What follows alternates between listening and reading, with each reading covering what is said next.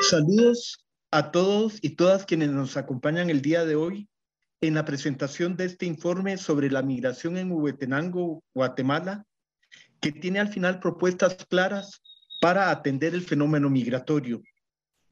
En el calendario maya, hoy corresponde a la energía Belejeb-E, Nueve Camino, que justamente es la energía del viajero, del caminante. Vale decir que en los idiomas mayas no existe la palabra migrante como tal, aunque se reconoce en la historia de los pueblos originarios el desplazamiento de grupos humanos como parte del origen de estos pueblos y como parte de su resistencia. Las fronteras, hay que decir, no han sido creadas por los pueblos. Las fronteras han sido impuestas. Quiero comenzar agradeciendo que me concedan el honor de abrir este compartir de conocimientos e ideas, especialmente a los colegas del MPI, pues han sido ellos el principal motor para esta investigación. Creo que hemos logrado una complementación valiosa con distintas miradas. Quizás deba comenzar por decir quién es Asociación POPNO, de la cual soy director, y por qué el MPI nos tomó en cuenta.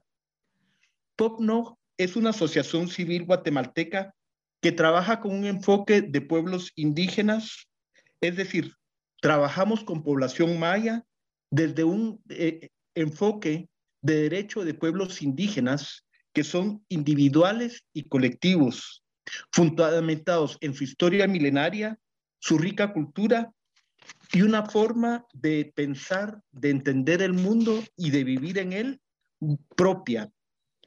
El ideal que nos inspira es el buen vivir, una propuesta desde pueblos indígenas de una forma de vida sencilla y modesta, que permita la armonía y el equilibrio entre humanidad, madre naturaleza y energías del universo, que es bienestar individual y colectivo, material y espiritual. Nos entendemos como acompañantes de procesos en los que los principales protagonistas son las personas y las comunidades. Contamos con diversos programas, especialmente trabajando con mujeres, juventud y niñez, para promover su participación protagónica en lo económico, social, político y cultural, procurando hacer frente a diferentes violencias, como la violencia estructural, el racismo, la discriminación y otras exclusiones.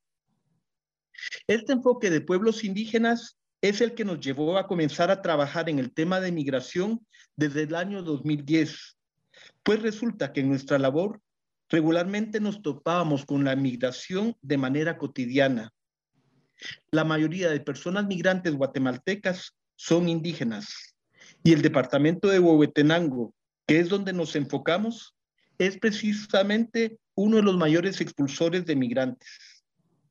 Esto, la migración a su vez, está modificando profunda y aceleradamente la vida de las comunidades, especialmente comenzando desde la familia y las comunidades en su conjunto. El tejido social se va desestructurando. Por lo tanto, no es posible hablar de pueblos indígenas en Guatemala sin hablar en relación a la migración. Nuestro posicionamiento institucional ha sido reconocer el derecho a migrar, el derecho a no migrar y el derecho a un retorno digno. La migración en sí no es negativa, es parte de la historia de la humanidad. Lo negativo ha sido la forma en que se ha tratado y se ha abordado desde los estados, que por lo general ha sido con un enfoque de control, detención y deportación y no de seguridad humana. Uno de nuestros objetivos estratégicos es aportar teórica y metodológicamente al proceso de generación de pensamiento, convergencia y unificación del movimiento maya, propiciando sinergias con otros actores en sus luchas y reivindicaciones. Esto hace que propiciemos también la investigación y el intercambio de ideas. Ello hizo que pudiéramos encontrarnos de manera fluida con el MPI para contribuir desde lo que nosotros podemos. Trabajar con el MPI ha sido muy rico, pues ha permitido una complementación en la que el MPI brinda rico conocimiento y experiencia en el tema migratorio, así como aspectos metodológicos y capacidad de síntesis. Por nuestra parte, aportamos desde el conocimiento en el terreno, desde esa perspectiva de pueblos indígenas, del fenómeno migratorio y el trabajo directo con población en contextos de movilidad humana, particularmente en el acompañamiento de niñez indígena migrante retornada. Esperamos que esta presentación y el informe sea de utilidad para quienes nos acompañan, para que entre todas y todos encontremos formas de atender la migración que ponga por encima la dignidad humana. Muchas gracias. Thank you, Juan Jose.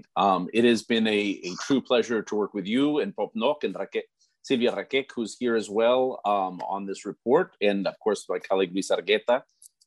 First, a housekeeping note: if you need translation, I'm going to switch into Spanish in a minute. If you need translation or interpretation, go to your meeting controls, click the interpretation icon at the bottom of the screen, and if it's sometimes in the more option on a phone or a tablet, and then click the language that you want to listen in. And if you have technical problems, please email us at events@migrationpolicy.org or call 202-266-1929. And we will have questions and answers at the end of this, well, actually in the middle of this discussion. You can go into the Q&A box. There's a box that says questions and answers, Q&A, and that you can actually type in your questions.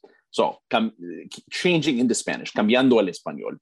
Mi nombre es Andrew Seeley, soy presidente del Instituto de Políticas Migratorias, MPI. Ha sido un gran gusto poder colaborar con Popnoc, con Silvia y Juan José en este esfuerzo. Y bienvenidos al evento Comprendiendo los factores que impulsan la migración irregular desde Guatemala. Esto de parte nuestra es una parte integral de un área de trabajo que tenemos sobre migración regional, que es decir, la migración entre Canadá y Costa Rica, en lo que vemos que es un sistema migratorio en conjunto, en que las personas, que los países están ligados por la movilidad y el movimiento. Mi colega Ariel Risotto, que está con nosotros también, creo, coordina este trabajo de parte de MPI. Nos hemos enfocado en 4 temas: el tema de la protección humanitaria, el tema de lo que llamamos en inglés legal pathways, de las posibilidades de migración legal, temas de manejo de migración y finalmente temas de inversión en desarrollo y sobre todo el papel de los migrantes mismos como actores en el desarrollo. MPI también forma parte de un grupo de trabajo de América del Norte y Centroamérica sobre migración, que es convocado por el Consejo Global de Refugiados y Migrantes en Canadá, y el cardenal Ramazzini, que nos acompaña el día de hoy, también es uno de los copresidentes de ese grupo de trabajo. En este webinar vamos a hablar de los resultados del reporte de la investigación que hicimos Popnoc y MPI, que se llama Migración de Huehuetenango en el Altiplano Occidental de Guatemala, respuestas de políticas públicas y desarrollo. Hicimos bastante trabajo documental, pero también trabajo en campo, gracias a Popnoc, para realizar este reporte. Este reporte fue posible gracias al apoyo generoso del pueblo de los Estados Unidos de América a través de la Agencia de los Estados Unidos para el Desarrollo, es decir, USAID, y por una relación con OIM, que fue quien realmente nos pidió este esfuerzo. El contenido de este reporte es la responsabilidad de los autores y no necesariamente refleja el punto de vista de IOM, USAID o el gobierno de los Estados Unidos, desde luego, pero agradecemos mucho que OIM y Organización Internacional para la Migración y USAID hayan sido parte y nos hayan confiado la posibilidad de realizar esta investigación. Y al ratito vamos a escuchar también de la directora de la misión de USAID en Guatemala, así como el encargado de parte de OIM de su gran proyecto sobre migración que tienen también en Guatemala. Entonces, ahorita van a escuchar de parte de Anu y de parte de Claudio, que nos acompaña el día de hoy. Sin más por el momento, le paso la palabra a mi colega Luis Argueta. Gracias, Luis. Luis realmente fue el punto central de todo esto de parte nuestra. Es un gran colega. Luis es un un cineasta muy reconocido en Guatemala, en Estados Unidos, en todo el mundo, pero además hemos tenido el gusto de poder colaborar con él en varias investigaciones y agradecemos mucho su confianza, siempre buena disponibilidad de entrarle a temas de investigación con MPI y Luis, le paso la palabra. Muchas gracias, Andrew. Muchas gracias por tus palabras también, Juan José. Ha sido para mí un honor recibir la confianza de MPI y de POCNOG y colaborar en este estudio que espero sea de utilidad para muchos. Ahora veremos un corto video, Voces de la Migración, producido por Freddy Citaví y Haroldo Mateo de la Unidad de Comunicación de POCNOG.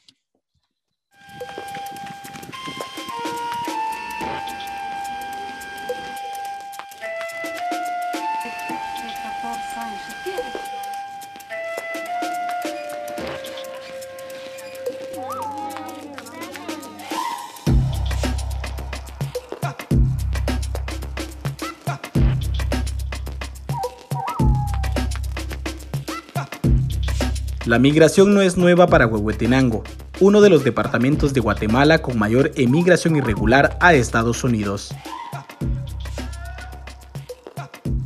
Nosotros no tenemos casa y esta casa es de mi papá y como el nene tenía un problema de nacimiento cuando nació y nosotros ya no podíamos ya construir alguna casita, problema de sus piecitos.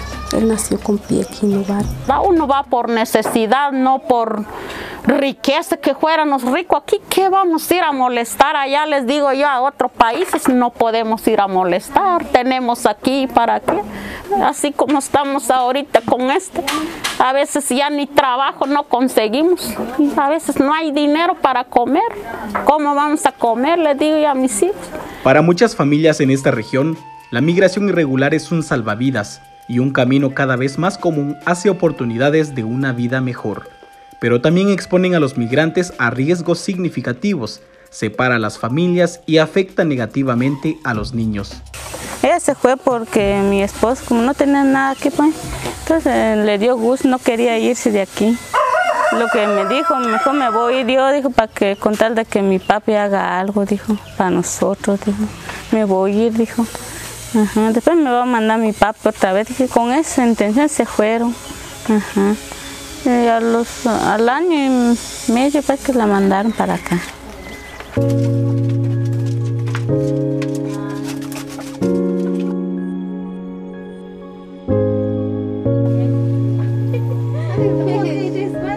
El albergue de Estados Unidos, digamos, cuando él cruzó con mi esposo, estuvo como una semana en el albergue y 2 días creo con la migración.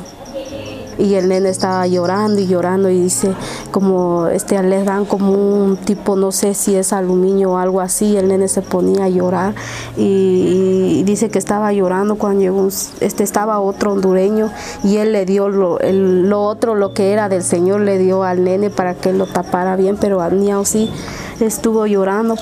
Pero llegando allá nomás lo quitaron el niño, fue estar 7 meses allá en California, en casa hogar, y ya mi hija estuvo 3 meses cerrado en la frontera y le echaron para Guatemala, en fin, que así fue. Me quedé muy triste porque de pensar que se fue mi nena, todo, y yo ya ni comía pues, porque ella se había ido, todo. Ajá. Ni ella también, solo llorar era por allá.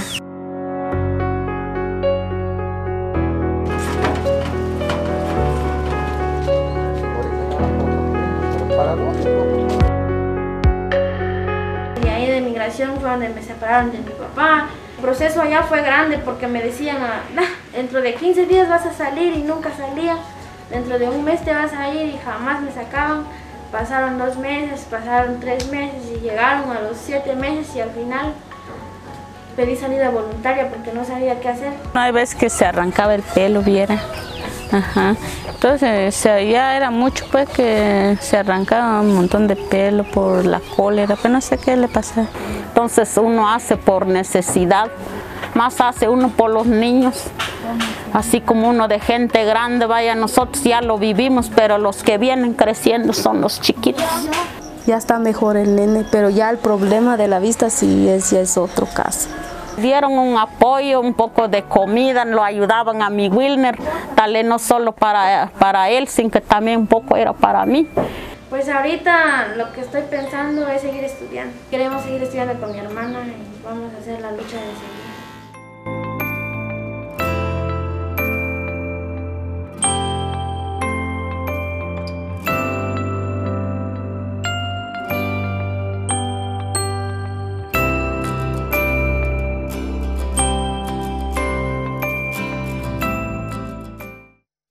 Este video nos recuerda que para conocer el rostro humano de la migración no hay nada más valioso que estar frente a frente con las personas que viven a diario ese fenómeno y escuchar a viva voz sus testimonios. Ahora haré un resumen del reporte en el que he tenido el privilegio de contribuir al lado de Andrew y de Juan José y de todo el equipo de POCNOG y de MPI. Buscaré contextualizar el reporte, describir la metodología empleada brevemente, enumerar los principales hallazgos y las recomendaciones a que se llegó.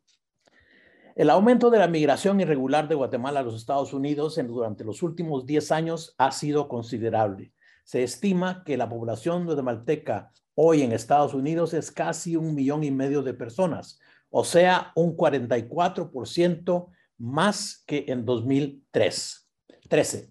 Gran parte de esta migración proviene del altiplano occidental, una región que se encuentra entre las más pobres y rurales de Guatemala. Migración de Huehuetenango en el altiplano occidental de Guatemala, respuestas de políticas públicas y desarrollo, es un estudio que busca entender los patrones y los factores que impulsan esa migración desde Huehuetenango, el departamento con mayor flujo de migración irregular en ese altiplano occidental. La importancia de esa migración irregular como salvavidas se ve reflejado en el monto de las remesas a Guatemala que durante el COVID aumentaron de 10.500 millones de dólares en 2019 a 15.300 millones en 2021. Eso equivale a 42 millones de dólares diarios que llegan a Guatemala. Las remesas en 2020 casi igualaron todas las exportaciones del país y superaron con creces los ingresos del gobierno y seguramente rebasaron a ambos en el 2021. El estudio realizado por el Instituto de Políticas Migratorias y POCNOG, la Asociación Gubernamental Guatemalteca con sólida experiencia en el tema migratorio y larga presencia en Huehuetenango.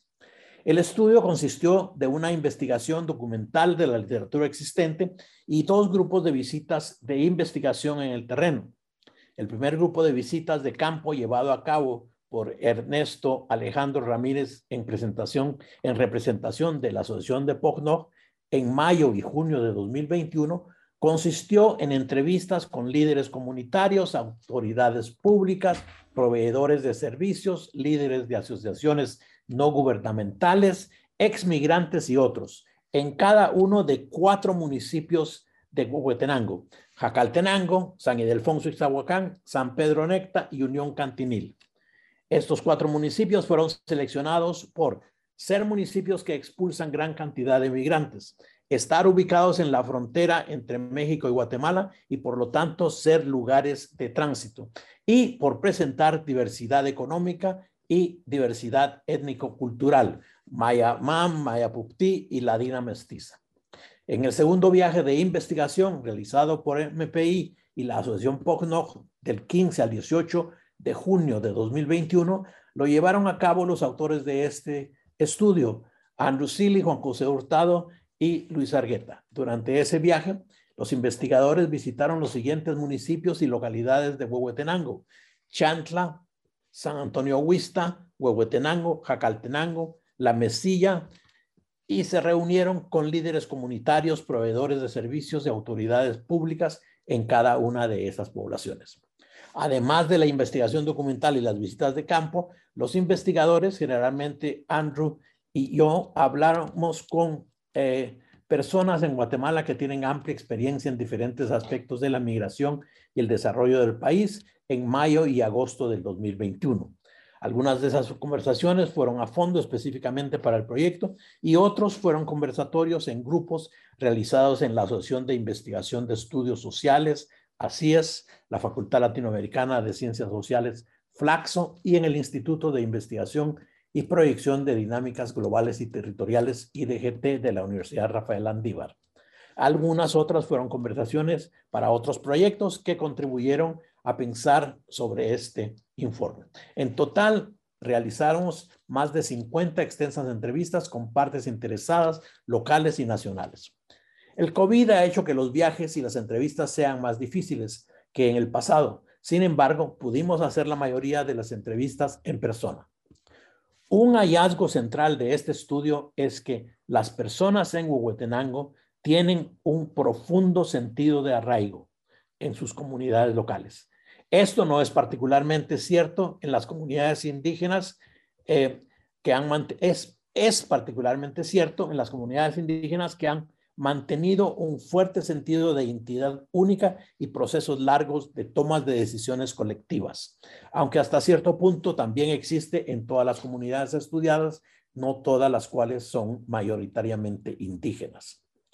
Las estructuras comunitarias existentes y ese fuerte sentido de pertenencia representan activos sociales importantes que pueden aprovecharse en los esfuerzos para crear alternativas locales a la emigración. La investigación encontró que la emigración de Huehuetenango es abrumadoramente impulsada por la pobreza y falta de oportunidades económicas, la violencia, la corrupción, la discriminación y el poco acceso a los servicios básicos y la nutrición también juegan un papel importante en el estímulo de esta emigración.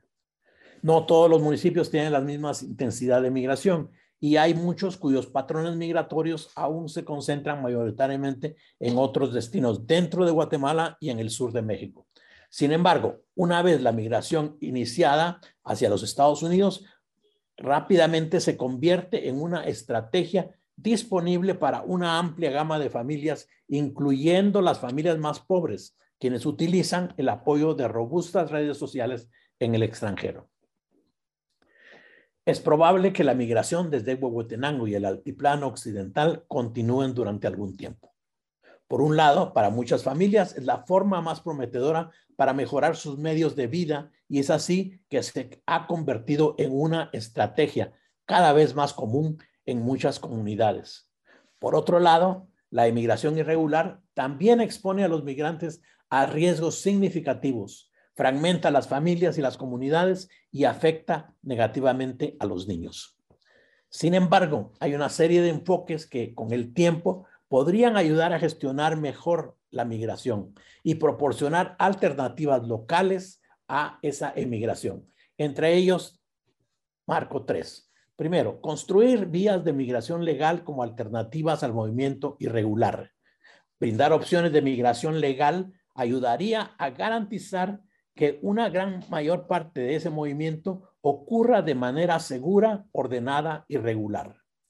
Los formuladores de políticas públicas deberían explorar activamente formas de expandir las vías de migración legal que permitan a las personas moverse con mayor circularidad entre Guatemala y otros países, especialmente Estados Unidos, pero también Canadá y México.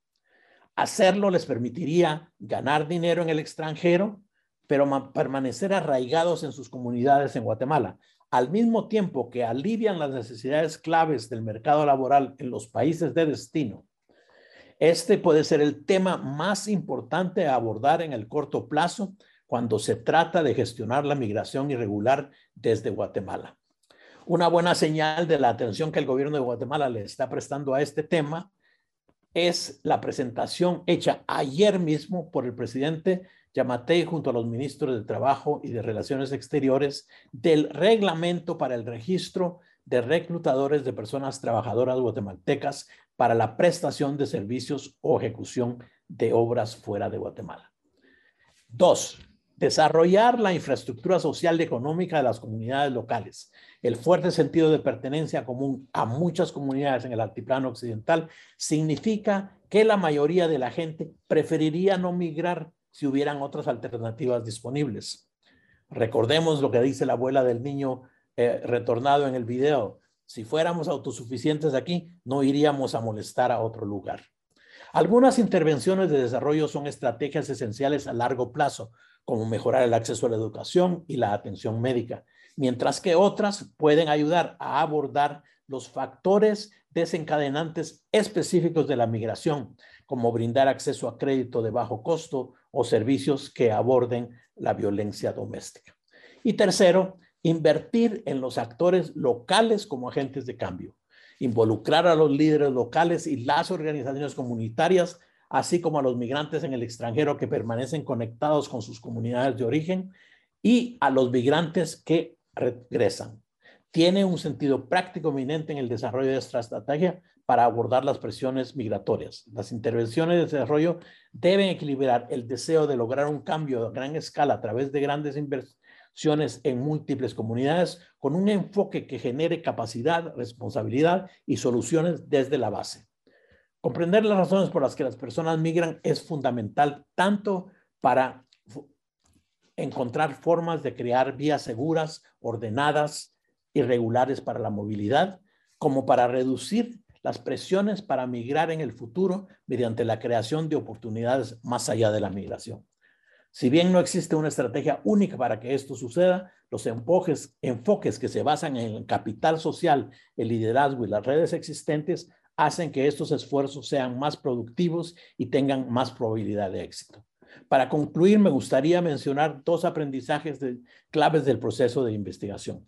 La competencia lingüística y cultural es fundamental para la comprensión de la inmigración irregular en el altiplano occidental. Y dos, existe una necesidad urgente de ir más allá de los informes hacia formas más dinámicas de compartir los resultados y investigaciones, películas, podcasts, representaciones gráficas y artículos basados en historias que capturen los matices de los temas sobre la mesa en migración y desarrollo. Es ahora para mí un gran gusto presentar al cardenal Álvaro Ramazzini. Antes de presentarlo, quiero decir que después de los dos ponentes habrá un espacio de preguntas y respuestas y que mientras las presentaciones ocurren, ustedes, los participantes, están invitados a escribir sus preguntas en la sección de Q&A. Permítame ahora presentar al cardenal Álvaro Ramazzini Imeri, el tercer cardenal en la historia de Guatemala y obispo de Huehuetenango desde 2012. A manera de presentación, quiero decir que he tenido el privilegio de acompañar al cardenal Ramazzini por empinados y polvorientos caminos en visitas a remotas comunidades en las montañas de Huehuetenango, a la mina de cobre más grande y devastadora de México en Cananea, y a pequeñas parroquias en Mississippi después de las redadas masivas de migración de agosto de 2019. He observado su labor pastoral anual con los migrantes en el desierto de Arizona y en la fiesta de los migrantes en honor del Cristo Negro de Esquipulas en la Catedral de San Patricio en Nueva York. En todas y cada una de esas ocasiones he sido testigo de su compasión y solidaridad con los migrantes, su profunda preocupación por el medio ambiente y su incansable lucha por la justicia social y por la paz, tan necesaria en el mundo hoy día. Lo escuchamos, cardenal. Muchas gracias, Luis, y un saludo muy cordial para todos y todas que participamos en este encuentro. El tema de la migración referido ahora a Huehuetenango y Estados Unidos es un tema que es global. Es decir, hay que concientizar que esta problemática es una problemática global. En ese sentido, pues hay dos grandes actores en lo que estamos ahora hablando. El país que expulsa, que desgraciadamente es Guatemala, que expulsa a sus propios hijos e hijas, y estoy reafirmando la palabra expulsar, porque como hemos escuchado, no es que la gente se vaya con mucho gusto a pasar vacaciones a Estados Unidos o a sufrir las inclemencias del clima, como yo digo. Y por otro lado, el país que recibe, en este caso, las políticas que hasta ahora hemos tenido de parte de los diferentes gobiernos de Estados Unidos, que no han sido políticas realmente acogedoras. Acogedoras sí para un cierto tipo de sectores de gente que emigra, si son científicos, si son gente con una gran cualificación profesional, bienvenidos. No les hacen problemas para darles las visas y para darles la residencia.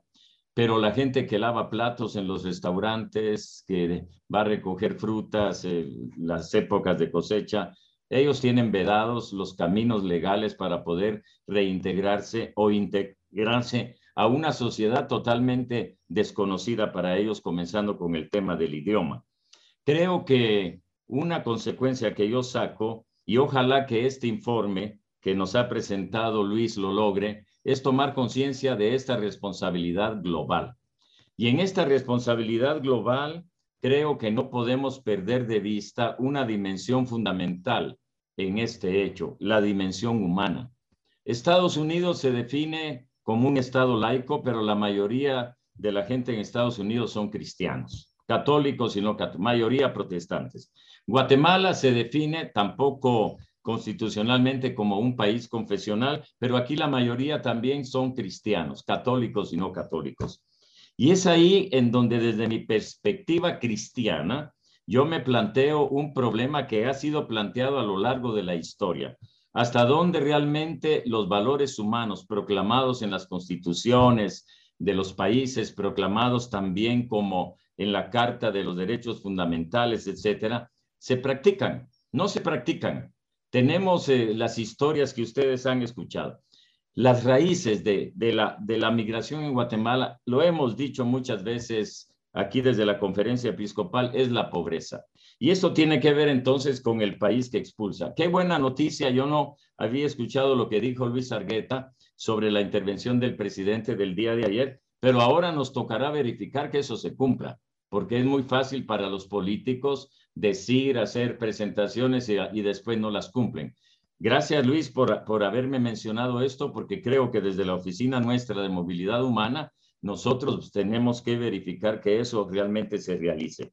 El tema de las deportaciones sigue afligiendo muchas familias. El tema de personas muertas en su intento de pasar llegar hasta Estados Unidos es siempre una historia de dolor.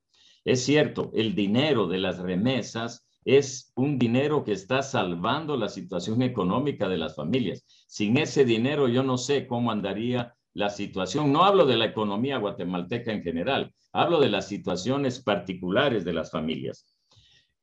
Yo quisiera aprovechar este espacio para señalar algo que a mí me preocupa en el tema de las remesas, y es el dinero que ganan las compañías o las empresas que transfieren ese dinero a Guatemala, el porcentaje que ganan. Tenía la información, no sé si es verdad, que era un porcentaje de cada $100, los sistemas que hacen las transacciones se quedan con $7. Si estamos hablando de la cantidad que Luis señaló, podemos imaginarnos el capital que estas empresas están recibiendo. ¿Por qué no hay una intervención directa de los gobiernos para imponer una sanción a estas empresas para que una parte de ese dinero pueda ser realmente invertido en acciones de desarrollo social?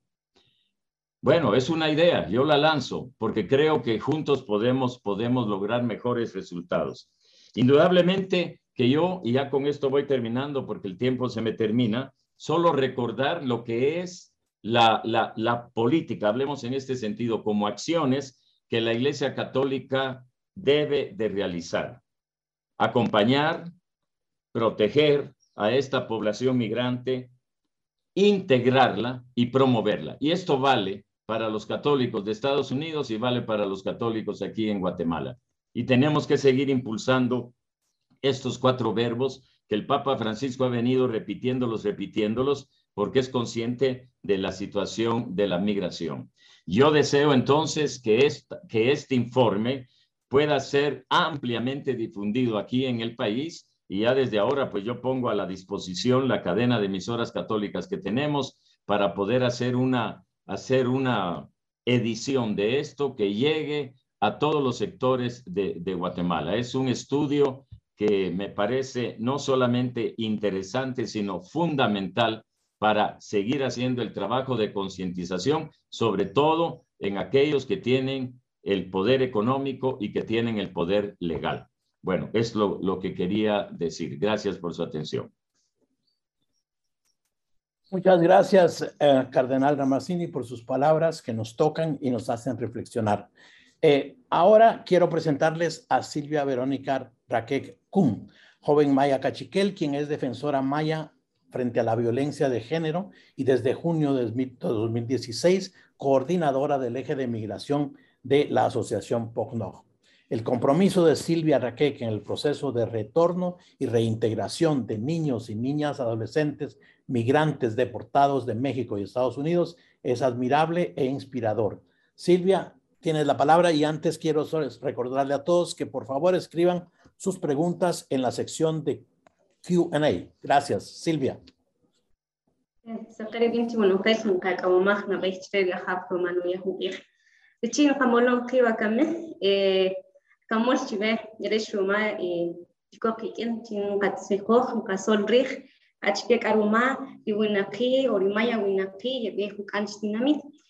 Buenos días a todos y todas, muchas gracias. Y pues creo que para hablar de migración es importante mencionar, ¿verdad?, que la migración, como ya lo mencionaron, ha existido pues a lo largo de la historia de la humanidad.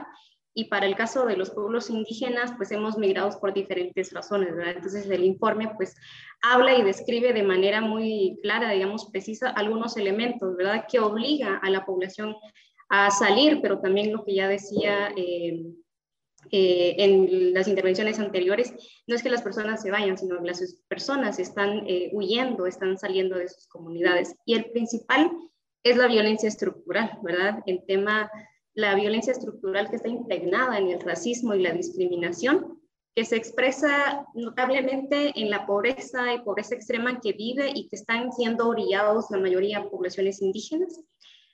Y mencionar también de que ser indígena, ser pobre y vivir en zonas rurales en Guatemala implica pues no tener el acceso a los servicios básicos como la salud, la educación y en general que podamos hacer efectivos nuestros derechos. Y si a eso le sumamos, ¿verdad?, el tema de ser mujer u otras diversidades, esto pues lo hace muchísimo más complejo, ¿verdad?, el tema de alcanzar los derechos que nos corresponden.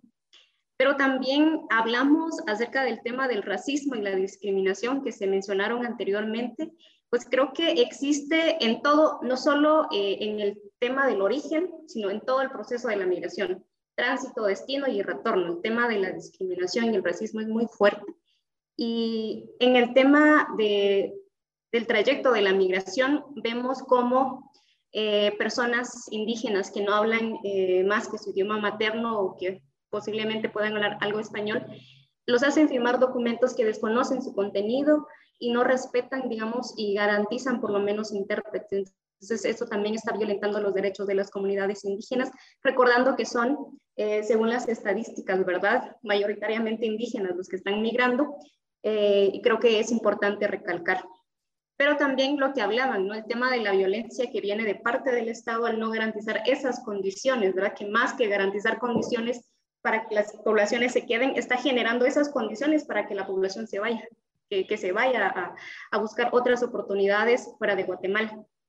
Y en esto hablamos de violencia generalizada también, ¿verdad? Entonces, pero hablando también de lo que es históricamente conocido, el tema del despojo de los pueblos, creo que hay que mencionarlo.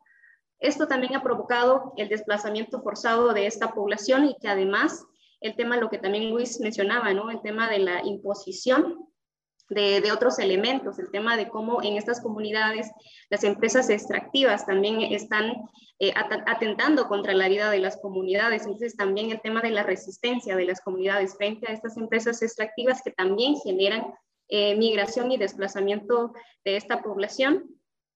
Y no dejar de mencionar también el tema de la persecución a defensoras y defensores de derechos humanos, ¿verdad?, que defienden la tierra, el territorio. Creo que es importante que eso también el Estado, pues, en vez de garantizar los derechos, los está persiguiendo. Y en general, persecución a todo aquel que está en la lucha contra la corrupción y impunidad en Guatemala. Y eso es algo lamentable, ¿verdad?, porque eso también en la corrupción ha sido también un factor que ha generado causas implícitas, digamos, para que la población se vaya forzada a migrar. Nosotros desde el tema del proyecto Retorno y Reintegración que abordamos en Huehuetenango, nos hemos dado cuenta cómo las personas nos comentan que es muy difícil el tema ahora en medio de la pandemia, el tema de la escasez, el tema de no lograr la cosecha del café, pero que también elementos que han ido saliendo también en el informe, el tema del impacto del cambio climático en la vida de las comunidades. Y ahorita también el tema del hambre que está forzando a las personas a irse de Guatemala para buscar mejores condiciones de vida. Y lo que mencionaban también, el tema del arraigo.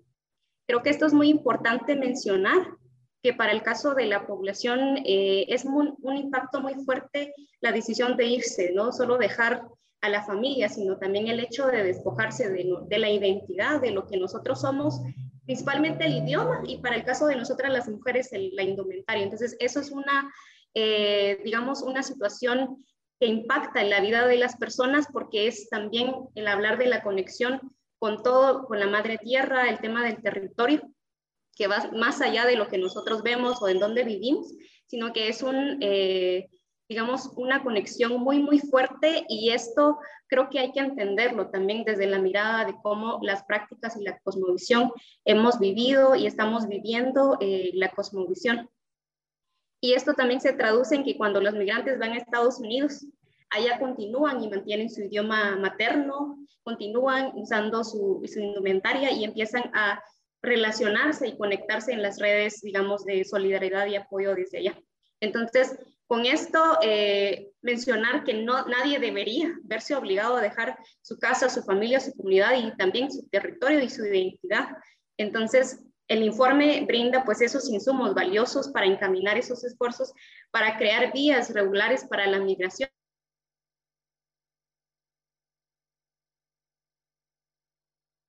¿verdad? Para familiares de migrantes, potenciales migrantes, pero sobre todo migrantes retornados, para que después del retorno no se vean forzados a volver a migrar. Entonces, creo que con esto cierro, me he agotado en el tiempo, pero el informe es valioso y esperemos que pueda ser difundido también en las comunidades para que tengan el acceso a la información. Muchas gracias.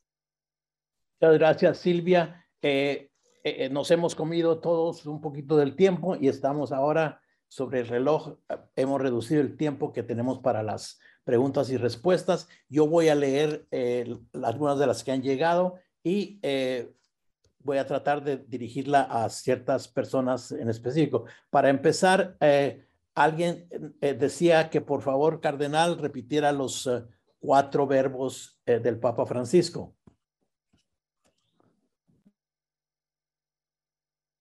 Con mucho gusto. Los cuatro verbos son acompañar, proteger, integrar y en esa integración promover. Es decir, cuando una persona llega a un país, pues integrarla en la nueva sociedad a la que está llegando, pero también promover sus derechos, promover los derechos humanos que tiene esa persona. Estos son los 4 verbos.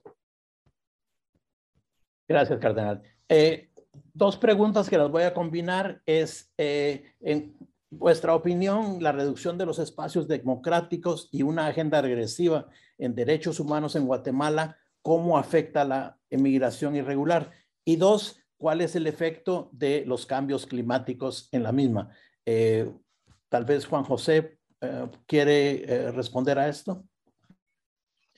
Bueno, efectivamente, ya se ha hablado, vemos con mucha preocupación que en Guatemala se están cerrando los espacios democráticos. Hay un gobierno que ha ido copando todos los espacios para fomentar la corrupción y promover la impunidad. Y esto da un muy mal mensaje a la población. Recordemos que hay elementos subjetivos de por qué la población se va, y mucho tiene que ver con la falta de esperanza. Y si un gobierno no infunde confianza, no da esperanzas, la gente se va. Entonces vemos que ese cierre de espacios democráticos está afectando y promueve mucho más el deseo de emigrar. Ya Silvia también mencionaba que hay represión y persecución contra líderes sociales, contra defensores de derechos humanos, y están saliendo. Quizás no salen como migrantes porque salen por otros medios, pero recordemos que muchas de las personas del del Ministerio Público se encuentran en Washington actualmente o en diferentes partes de Estados Unidos. El cambio climático no es tan evidente, sin embargo, Guatemala está siendo afectado sobre todo en el corredor seco, donde hay niveles muy altos de hambruna. Está también siendo afectado por sequías, por tormentas, y esto también afecta a los medios de vida y promueve la migración. Y como bien señalaba Luis, en algunos momentos aún gente muy, muy pobre que antes no migraba, que no tenía la capacidad para migrar, en la medida en que hay alguien que se adelanta a Estados Unidos, pues se crean redes sociales y apoyos que facilitan la migración. Y eso lo estamos viendo, por ejemplo, en áreas donde antes no había tanta migración, como es en Chiquimula, especialmente en Camotán y Jocotán, o en Alta Verapaz, población Ecchi. Eso es lo que podría decir. Gracias. Gracias, Juan José. Esta pregunta creo que Andrew sería el más indicado a responder. Dice, ¿cómo nació la idea de este programa y de quién fue la idea?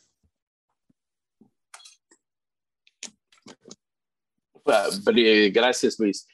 Yo creo que fue, si bien me acuerdo, se nos acercó OIM para ver la posibilidad de hacer un estudio en Huehuetenango. OIM ha estado expandiendo mucho su trabajo en Guatemala en temas de migración a la mano de USAID.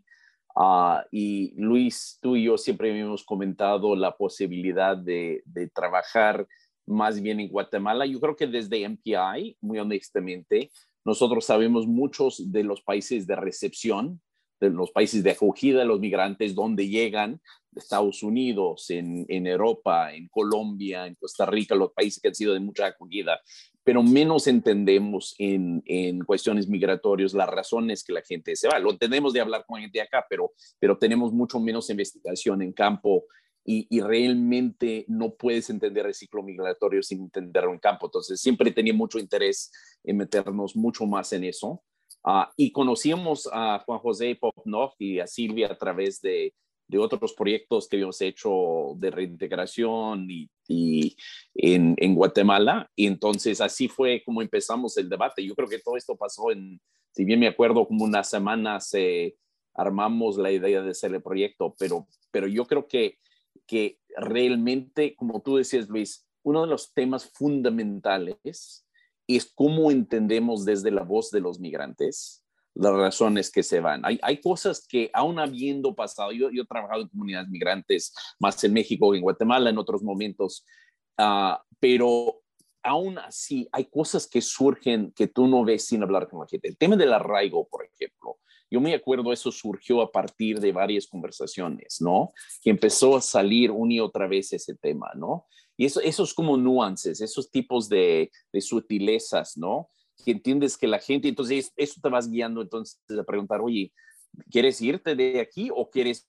No quiero irme de aquí, bueno, si tuvieras chance de ir y regresar, lo harías, claro, eso sería mucho mejor. Y ya empieza a cambiar cómo lo vemos, o la cuestión del cambio climático. Una cosa que yo me acuerdo muy vívidamente, por ejemplo, era, si preguntas a la gente, oye, ¿te vas por el cambio climático está afectando tu decisión? No.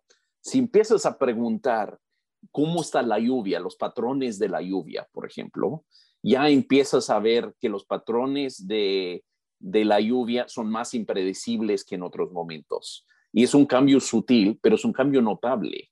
Y lo que pasa es que la gente se endeuda, por ejemplo, antes de sembrar, y luego hay o demasiado lluvia, viene un huracán, o demasiado poco, hay sequía, y la gente queda endeudado. Esos son temas, a final de cuentas, que hay que entender. Y yo creo que para una organización como nosotros, que estamos en Washington, D.C., es clave tener esos insumos de la voz viva de la gente, de las razones que se van. Y no, por supuesto, está en esto todos los tiempos. Y para eso fue una mancuerna perfecta, ¿no? Cuando empezamos a ver esto, porque ellos están en terreno, nosotros como, sí, estamos más en los temas de la agenda política a través de la investigación. Y entonces podríamos empezar a combinar esas partes que creo que son fundamentales para hacer buena política pública. No hay que hacerlo sin conocer de fondo los motivos de la gente. Gracias, Andrew. Aquí hay una pregunta directamente para Silvia Raquel, que tú aludes a los retos que encuentran las mujeres en tener acceso a sus derechos y preguntan si el reporte tiene algunas recomendaciones específicas. La respuesta es no, pero tal vez Silvia nos puedes decir si hay otras fuentes para iluminar esta situación. Bueno, sí, como ya lo menciona Luis, el reporte, digamos, no se enfoca, digamos, específicamente en esto, pero fueron algunos de los hallazgos, ¿verdad? De cómo la migración también impacta en la vida de las comunidades indígenas y sobre todo en la vida de las mujeres. Pues hay algunos elementos, digamos, que se tienen, y en este caso puedo hablar, digamos, de un diagnóstico también que se hizo en Huehuetenango, que da algunas ideas, ¿verdad?, de cómo, cuáles son esos elementos o esas causas que empujan a que las mujeres salgan de sus comunidades. Entonces ahí hay elementos, por ejemplo, como la violencia de género, violencia intrafamiliar. Entonces esos elementos creo que igual lo podemos compartir. Eso fue algo que Bob Knox ha trabajado, digamos, a lo largo de estos años trabajando en Huehuetenango. Y a partir de ahí también hemos recogido pues esos insumos de que por qué el impacto de la migración es diferenciado en hombres y mujeres, ¿verdad? Digamos, eso es un poco los elementos también que tiene que ver con lo cultural, porque las mujeres por lo regular somos las que mantenemos aún, ¿verdad?, el tema de la resistencia con las culturas, las prácticas ancestrales. En los hombres no tanto, pero también esto afecta muchísimo más, y sobre todo en la migración, ¿verdad? Las mujeres estamos propensas más a sufrir todos estos abusos y violaciones a nuestros derechos durante el trayecto de la migración. Y ahí también pasando por esto que es territorio, que como lo he mencionado en otros momentos, que el territorio no solo es, digamos, el lugar en donde estamos ubicadas las mujeres, sino también nuestro cuerpo. Entonces también es un territorio que se nos violenta, y creo que sí puedo invitarlos a que puedan pues buscar este diagnóstico que amplía un poco más, digamos, esta visión, que no lo aborda este informe, pero sí da esos insumos.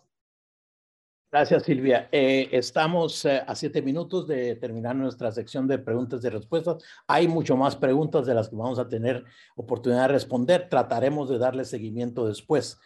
Aquí hay un saludo de un amigo de la migración de Florida, quien nos pregunta, un saludo especial al cardenal Ramazzini, y nos pregunta que si existe algún directorio de las organizaciones que trabajan el tema de migración en Guatemala.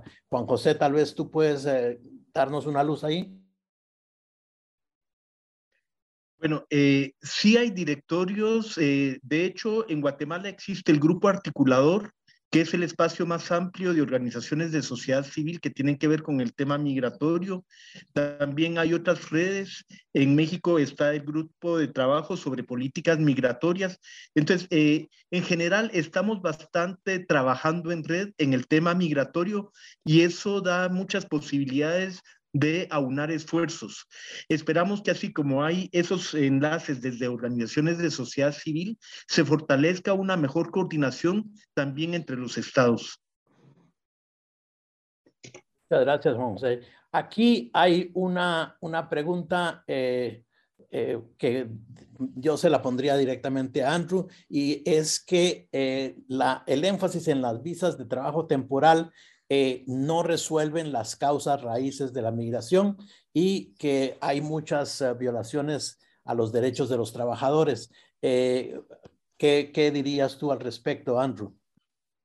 Sí, no solucionan, pero yo creo que solucionar es una cuestión a largo plazo. Dar opciones a la gente de no migrar es un tema a largo plazo. Hay cosas que se pueden manejar a más corto plazo. Hay cosas como, que si lo llamamos en inglés triggers, como detonadores, que se pueden atender a corto plazo, pero muchas de las cuestiones son a largo plazo, ¿no?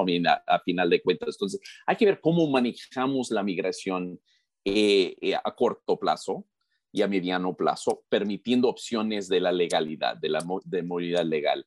Y ahí siempre sí hay problemas de mal uso de los programas, y hay un desequilibrio entre empleadores y empleados, desde luego, tanto el programa en Canadá como el programa en Estados Unidos, el SAW Program, el programa en Estados Unidos, que el H2, o el programa en México también, ¿no? Que es un poco más libre y no está tan atado a los empleadores, pero al final de cuentas es para los empleadores. Pero mira, también hay muchos abusos a los indocumentados, ¿no? Entonces, la cuestión es si por lo menos la gente va documentado, es mucho más fácil empezar a ver cómo corriges la inequidad y los abusos, ¿no? Y ayer hay que reconocer al gobierno guatemalteco que finalmente sacó un reglamento, el Ministerio de Trabajo en particular, el reglamento sobre reclutamiento, organizaciones de reclutamiento, eso es fundamental. Hay que también meter servicios legales, atención consular para los trabajadores cuando están ahí. Hay que hacer un gama de esfuerzos, pero a final de cuentas es bien importante que hayan posibilidades legales, porque si no la gente va a ir de forma indocumentada, ¿no? Y ahí sí es mucho más difícil ver cómo velar por los derechos laborales de la gente que está ahí de forma indocumentada, que sí sabemos por qué ruta van y hay medidas legales que uno puede meter. Gracias, Andrew. Sí, aquí hay un comentario que dice que mientras el énfasis sea en la seguridad nacional más que en ver la migración como una tragedia, será difícil resolver la situación. Es más que todo un comentario. Hay una pregunta, si el reporte muestra las razones que empujan principalmente a la juventud y a los niños. Mi respuesta es no, pero sí mencionamos que en Guatemala el número de estudiantes que se gradúan anualmente son muchísimo más que las plazas de trabajo existentes, así como también en muchas regiones de Huehuetenango específicamente, la migración está como se mama desde muy pequeños y ya los niños a los 10 años están pensando en terminar sus estudios o no terminarlos e irse.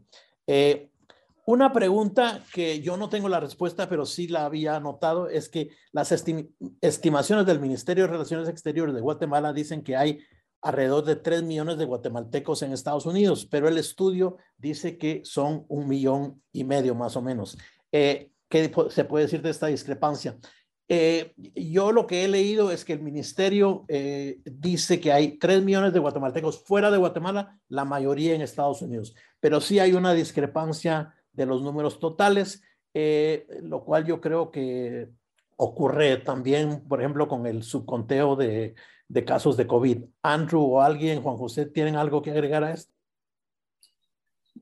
Muy rápidamente, las cifras en el reporte son cifras de los censos de los Estados Unidos. Seguramente es un subconteo, pero es lo más seguro para tratar de ser un poquito científico, pero seguramente es un subconteo, lo sabemos. Y probablemente las cifras de la Cancillería no son tan exactos tampoco, porque están viendo un poco más impresionísticamente, no son censos formales. Entonces, probablemente está entre uno y el otro. Si es más cerca de uno y el otro, no sé. Eso sí, quién sabe. Pusimos por cautela el número oficial en los censos, pero desde luego sabemos que es un subcuento, siempre lo es, sobre todo con migrantes recién llegadas. Y intentamos hacer un poco de cálculo, esos mis colegas que saben de los datos, trataron de agregar un poquito para la gente que está muy recién llegada, pero mira, la comunidad guatemalteca en Estados Unidos, si bien hay mucha gente de larga trayectoria, mucha gente llegado en los últimos 5 años, es la gente que menos se encuentra en los censos. Como pregunta final, más es de alguien que nos dice que en Alta Verapaz los factores, la migración, la situación es similar a la de Huehuetenango, pero los números de inmigración son diferentes y preguntan si creen que hay diferencia entre los factores que atraen desde Estados Unidos a la gente de Alta Verapaz versus la gente de Huehuetenango. ¿Alguien quiere? Sí, yo creo que es importante ver la ubicación geográfica de Huehuetenango. Huehuetenango está limítrofe con México y hay una tradición de migración secular. De hecho, el sistema latifundio-minifundio es lo que ha funcionado en Guatemala y el minifundio no da para vivir todo el año. Y entonces la población del altiplano occidental se ve obligada a trabajar en las fincas de la costa sur, pero también en las fincas de la costa mexicana, en el Soconusco, en Chiapas. Entonces, hay ya una tradición de migración de años, pero a eso tenemos que agregar también la creación de esas redes familiares. Y recordemos que una gran cantidad de migrantes o de refugiados durante la guerra interna salieron justamente de Huehuetenango. Y lo que hay que decir, y lo mencioné en un principio, es que hay departamentos como Alta Verapaz donde no había casi migración y ahora sí hay más migración. Entonces, el factor que empuja está presente en los dos lugares y se están creando canales para que migre más gente. Y volviendo a la pregunta anterior, yo quería puntualizar que el recuento de la migración nunca va a ser preciso, porque la gente que migra trata de esconderse, es perseguida, es criminalizada y por lo tanto trata de pasar desapercibida. Y entonces la información que podemos tener certera es del número de deportados, pero que está fluyendo mucha gente más, seguramente. Eso quería agregar. Gracias. Juan José, muchas gracias a todos. Desafortunadamente tenemos que poner un alto a las preguntas y respuestas. Hay muchas preguntas muy buenas, hay observaciones que trataremos de darle seguimiento y tal vez los comentarios de Claudio Santorum y de Anupama Rajaram respondan a algunas de estas preguntas. Andrew, tienes la palabra para presentar a nuestros dos últimos panelistas. Gracias a todos. Gracias, Luis, y gracias a todos que intervinieron. Fue realmente un intercambio muy rico. Gracias, preguntas muy al punto. Me da mucho gusto presentar a Claudio Santorum, es director del programa Abordando las Causas Fundamentales de la Migración Irregular en Guatemala, de parte de la Organización Internacional para las Migraciones, y muchas gracias por la confianza del OIM, un gran socio en muchos esfuerzos que hacemos alrededor del mundo, pero en este caso en particular en Guatemala para poder trabajar juntos en este tema. Claudio, tienes la palabra. Bueno, muchas gracias, Andrew, y muy buenos días a todos y un gusto saludarles desde Guatemala. Quiero primero elogiar el producto y su metodología. Entiendo que este esfuerzo incluyó primero una revisión de datos existentes, conversaciones con expertos y, lo que se ha mencionado a lo largo del debate, un estudio en profundidad en 4 municipios de Huehuetenango que ya fueron mencionados oportunamente por Luis. Me consta, y esto parafraseando un poco al estudio, que la propensión a migrar está vinculada con contactos que ya existen en el extranjero. Quiero hacer enfatizar en 2 puntos también: la pobreza, como refirió el cardenal Ramazzini, y la discriminación que refería nuestra colega de Pognoy. Entonces, ahora vuelvo a mi tema. Esto sería la llamada causalidad acumulativa.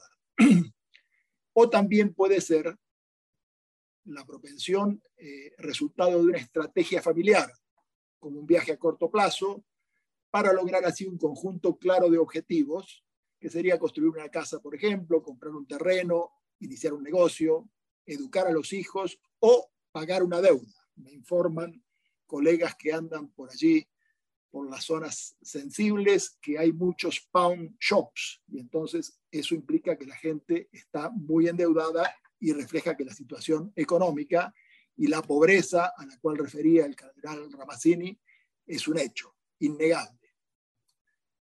Otros factores desencadenantes podrían ser, sin duda, la reunificación familiar e incluso la inseguridad. Si bien, como el estudio lo ha constatado, yo leí los borradores antes de unirme a este puesto por allá a mediados del 2021.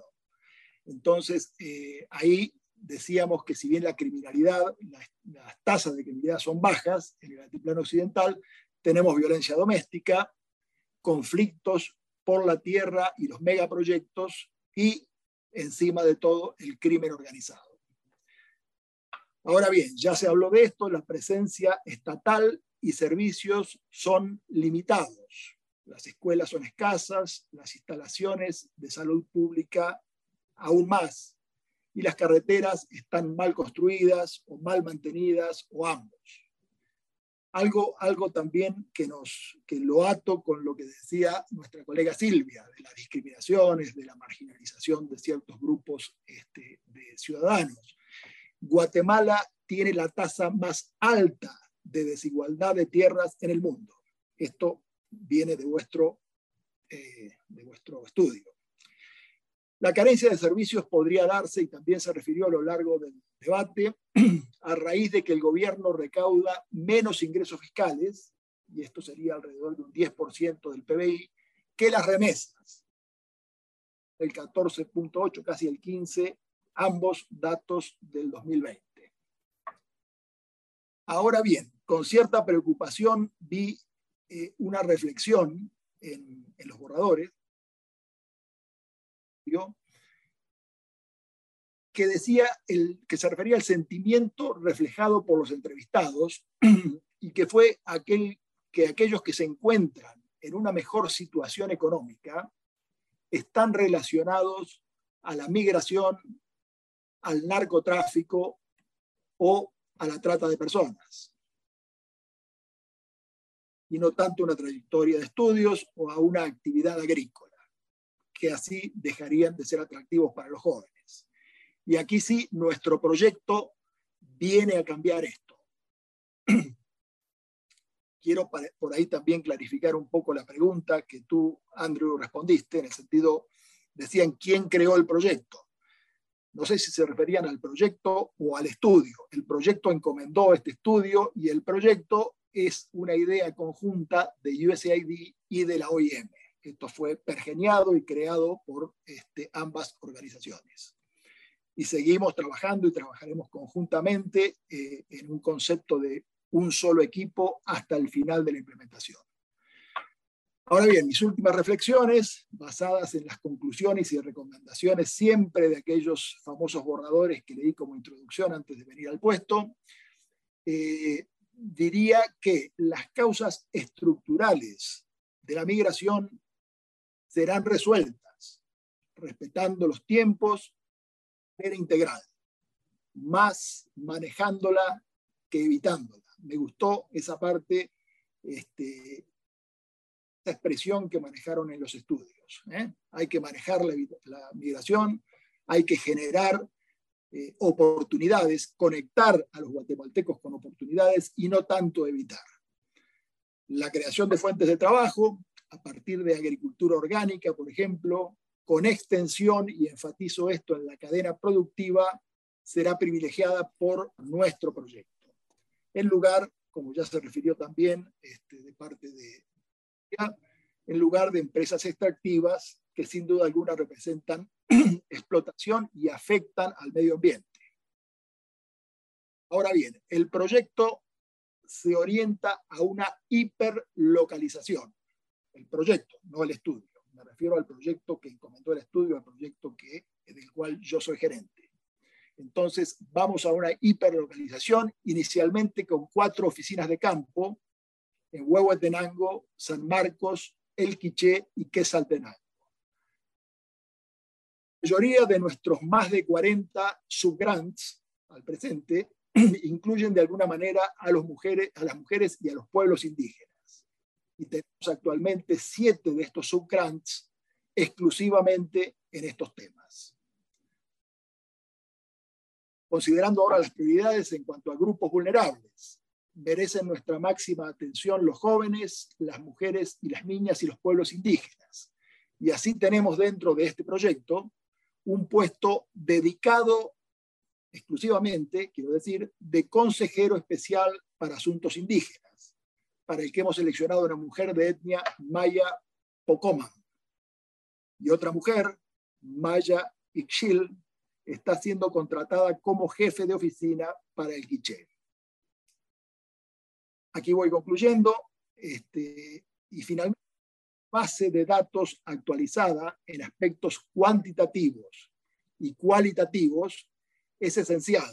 Esto podría también ayudarnos a responder esa pregunta del colega, creo que de la Agencia de Cooperación Israelí, que fue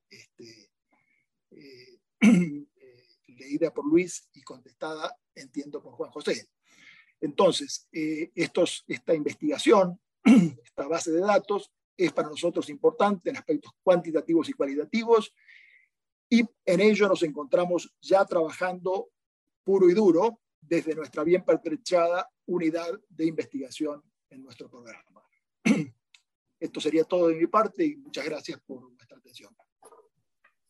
Muchas gracias, Claudio. Y haciendo referencia de que es la raíz de todo esto es OIM y USAID en mancuerna, me da muchísimo gusto de presentar a Anupama Rajamaran. Anu, la conocemos, que es la directora de USAID, de la misión de USAID en Guatemala. Anu tiene más de 20 años de experiencia en USAID. Yo tengo el gusto de conocerla en diferentes momentos de su carrera, entonces puedo dar fe que es una de las personas más talentosas de la Agencia de Desarrollo de los Estados Unidos. Anu, un gusto tenerte con nosotros. Vamos a cerrar con broche de oro contigo. Adelante. Muchas gracias, Andrew, por esas palabras tan generosas. Sakarit Nan, Sakarit Tat, Sakarit Iwonohel. Muy buenos días a todos y todas. Y muchas gracias por la invitación a estar aquí con todos ustedes hoy para participar en este diálogo tan valioso, tan productivo. He tomado muchas notas sobre los comentarios de todos de los panelistas y también de la audiencia también. Ha sido una discusión muy rica. Gracias al Migration Policy Institute, a OIM, a POCNOG y todos los conferencistas y expertos, Cardenal Ramazzini, a Silvia, Andrew Luis, a todos. Es un gran gusto estar aquí.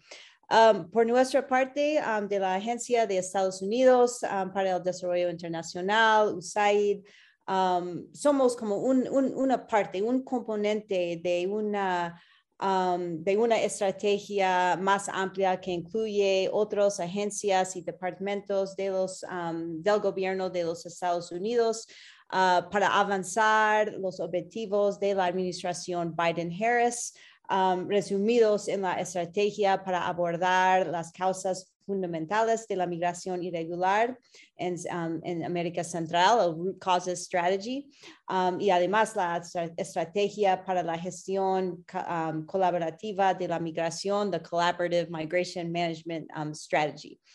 El gobierno de los Estados Unidos reconoce que los desafíos migratorios son complejos y multicausales, por los que nuestras estrategias abordan la migración de una forma integral y con soluciones a mediano y largo plazo. Los hallazgos compartidos en la conferencia de hoy son un claro ejemplo de la complejidad de la migración. Quisiera compartir algunas estadísticas. Ya tenemos muchos expertos en Guatemala aquí, pero creo que es importante resaltar algunas estadísticas que definen como el contexto particular acá en Guatemala. Primero, alrededor de 80% de la población guatemalteca vive en condiciones de pobreza en el altiplano occidental, incluyendo Huehuetenango. Guatemala tiene el 6º nivel más alto de desnutrición crónica en el mundo, con uno de cada 2 niños guatemaltecos menores de 5 años desnutridos. Segundo, Guatemala es uno de los países, de los 2 países en la región más jóvenes. El 61% de la población tiene menos de 30 años. Entonces, tenemos una gran población de jóvenes que necesitan oportunidades, que necesitan esperanza. Con un promedio de solo 6 años de educación, esos jóvenes guatemaltecos no están preparados para el mercado laboral. Y en cuanto a ese punto, el mercado laboral, la tercera estadística que quisiera compartir es que cada año 150,000 jóvenes guatemaltecos ingresan a la fuerza laboral y compiten por solamente $35 puestos de trabajo que son creados cada año. Entonces hay una gran falta de oportunidad económica en este país. Y dadas esas estadísticas, no nos sorprende que más de 80% de la población o de los guatemaltecos que eligen migrar háganlo por razones económicas, salarios más altos y mejores trabajos, y como hemos escuchado de todos los panelistas y que nos mostró ese video tan impactante, por necesidades básicas. Pero además de las razones económicas, también sabemos que la gobernanza es un tema central.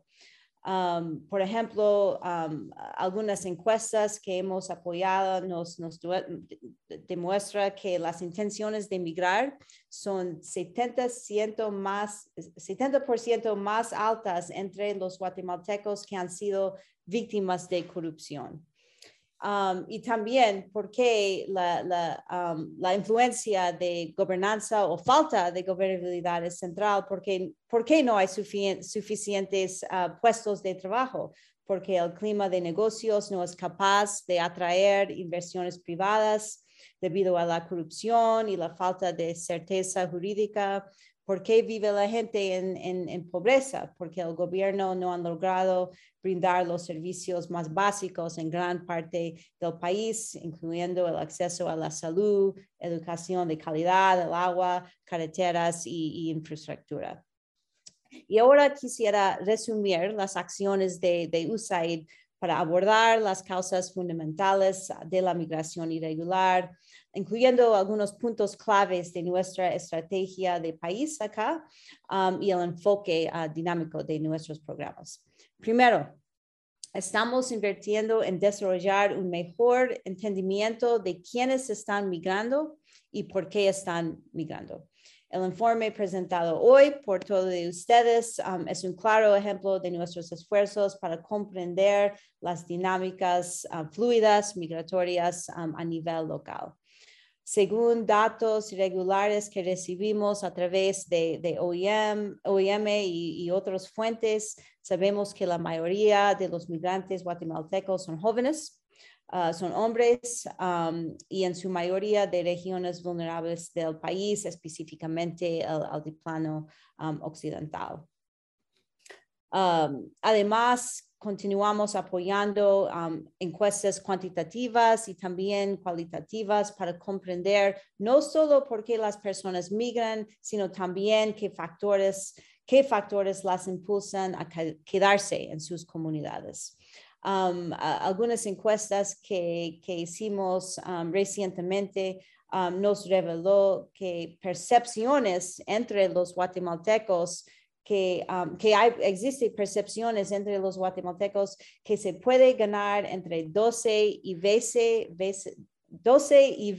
veces más ingresos en los Estados Unidos, y que la probabilidad de éxito si elige emigrar es entre 80 y 90%. Entonces, no nos sorprende porque vemos los flujos migratorios tan altos, en niveles tan altos que estamos enfrentando hoy. Segundo, nuestra estrategia de país acá en Guatemala prioriza 3 poblaciones claves: pueblos indígenas, jóvenes y las mujeres.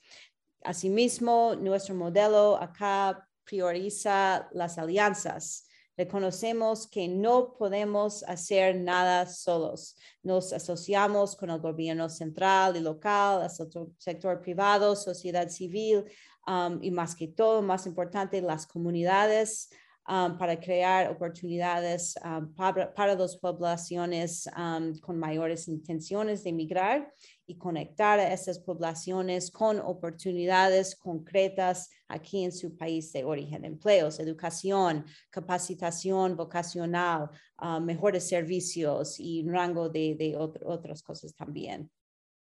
Y ese enfoque busca redirigir los flujos migratorios fuera de los Estados Unidos hacia la migración interna y ordenada a ciudades intermedias en Guatemala, sobre todo los que tienen un fuerte potencial económico. También, como han mencionado Andrew y otros, estamos ampliando nuestro apoyo al Ministerio de Trabajo acá en Guatemala para expandir su programa de labor temporal, para crear más oportunidades de trabajar en los Estados Unidos de una manera temporal. Nos vemos ese esfuerzo como un win-win, un gana-gana para ambos de nuestros países. Tercero punto sobre nuestra estrategia es que nuestro enfoque está basado principalmente en la comunidad. Hemos aprendido que no podemos centrarnos solamente en los incentivos individuales. Debemos reconocer el papel de las comunidades locales para influir en las decisiones de emigrar, padres, familias, iglesias, compañeros y líderes locales. Y eso es un pilar central de ese nuevo proyecto, abordando las causas fundamentales de la migración irregular, implementado por nuestro socio valioso OIM. Ese enfoque, yo sé que no tenemos mucho tiempo, pero ese enfoque demuestra nuestro compromiso por mi punto final, y es la localización del desarrollo. Y Luis mencionó eso también, la importancia de trabajar de una manera más profunda, más amplia con actores locales. Y esa es una prioridad mía, es una prioridad de nuestra administradora, Samantha Power, es una prioridad global para USAID. El pasado noviembre, USAID, nuestra administradora Power, lanzó una iniciativa que se llama Centroamérica Local. Es una iniciativa que tiene como objetivo involucrar, fortalecer y financiar a organizaciones locales para implementar programas de desarrollo en un rango de sectores distintos. Y como parte de esta visión de localización de desarrollo, estamos fortaleciendo nuestra asociación con las comunidades indígenas, pasando de una relación de donante y receptor de ayuda a una alianza de verdadera asociación que se basa en la confianza y la consulta previa, donde juntos determinamos las prioridades de las comunidades y apoyamos actividades específicas que se alinean con las prioridades compartidas. Cambiamos la forma en que nos comunicamos también con los socios locales. Por ejemplo, estamos traduciendo nuestras solicitudes en español y idiomas maya. Estamos usando la radio, no solamente los procesos de complicados de internet, de muchos papeles, pero usando otros canales de comunicación como la radio para compartir información en muchos idiomas, mayas también, sobre cómo asociarse con USAID.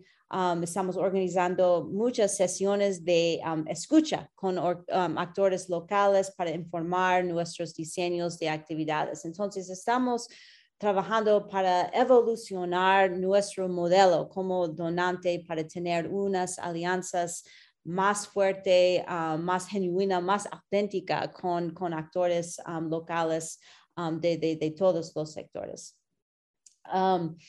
En resumen, el diálogo de hoy demuestra cómo USAID está respondiendo de forma integral ante los desafíos y oportunidades de migración en Guatemala mediante información basada en evidencia, aprendizaje y adaptación dinámica, el trabajo con poblaciones priorizadas, en un enfoque a nivel comunitario y alianzas con organizaciones locales sólidas y comprometidas al desarrollo de Guatemala. Confiamos que nuestro trabajo conjunto con muchas de las organizaciones que están aquí con nosotros hoy impulsará oportunidades a nivel local para que los guatemaltecos alcancen vidas prósperas, dignas y seguras acá en su país de origen, en Guatemala. Muchas gracias a todos por la invitación y Matios. Muchas gracias, Anu. Y gracias a todos que nos acompañaron el día de hoy. Les agradecemos, esperamos poder seguir este intercambio con todos y muchas gracias a los colegas de POPNOG por la oportunidad de poder realizar el estudio juntos. Muchas gracias por la confianza de USAID, OIM y el partnership, la posibilidad de trabajar juntamente en esto también, aunque seamos los responsables del resultado, POPNOG y MPI. Gracias, Luis, y a todos los ponentes en esta conversación el día de hoy. Muchísimas gracias y seguimos en contacto todos. Cuídense mucho.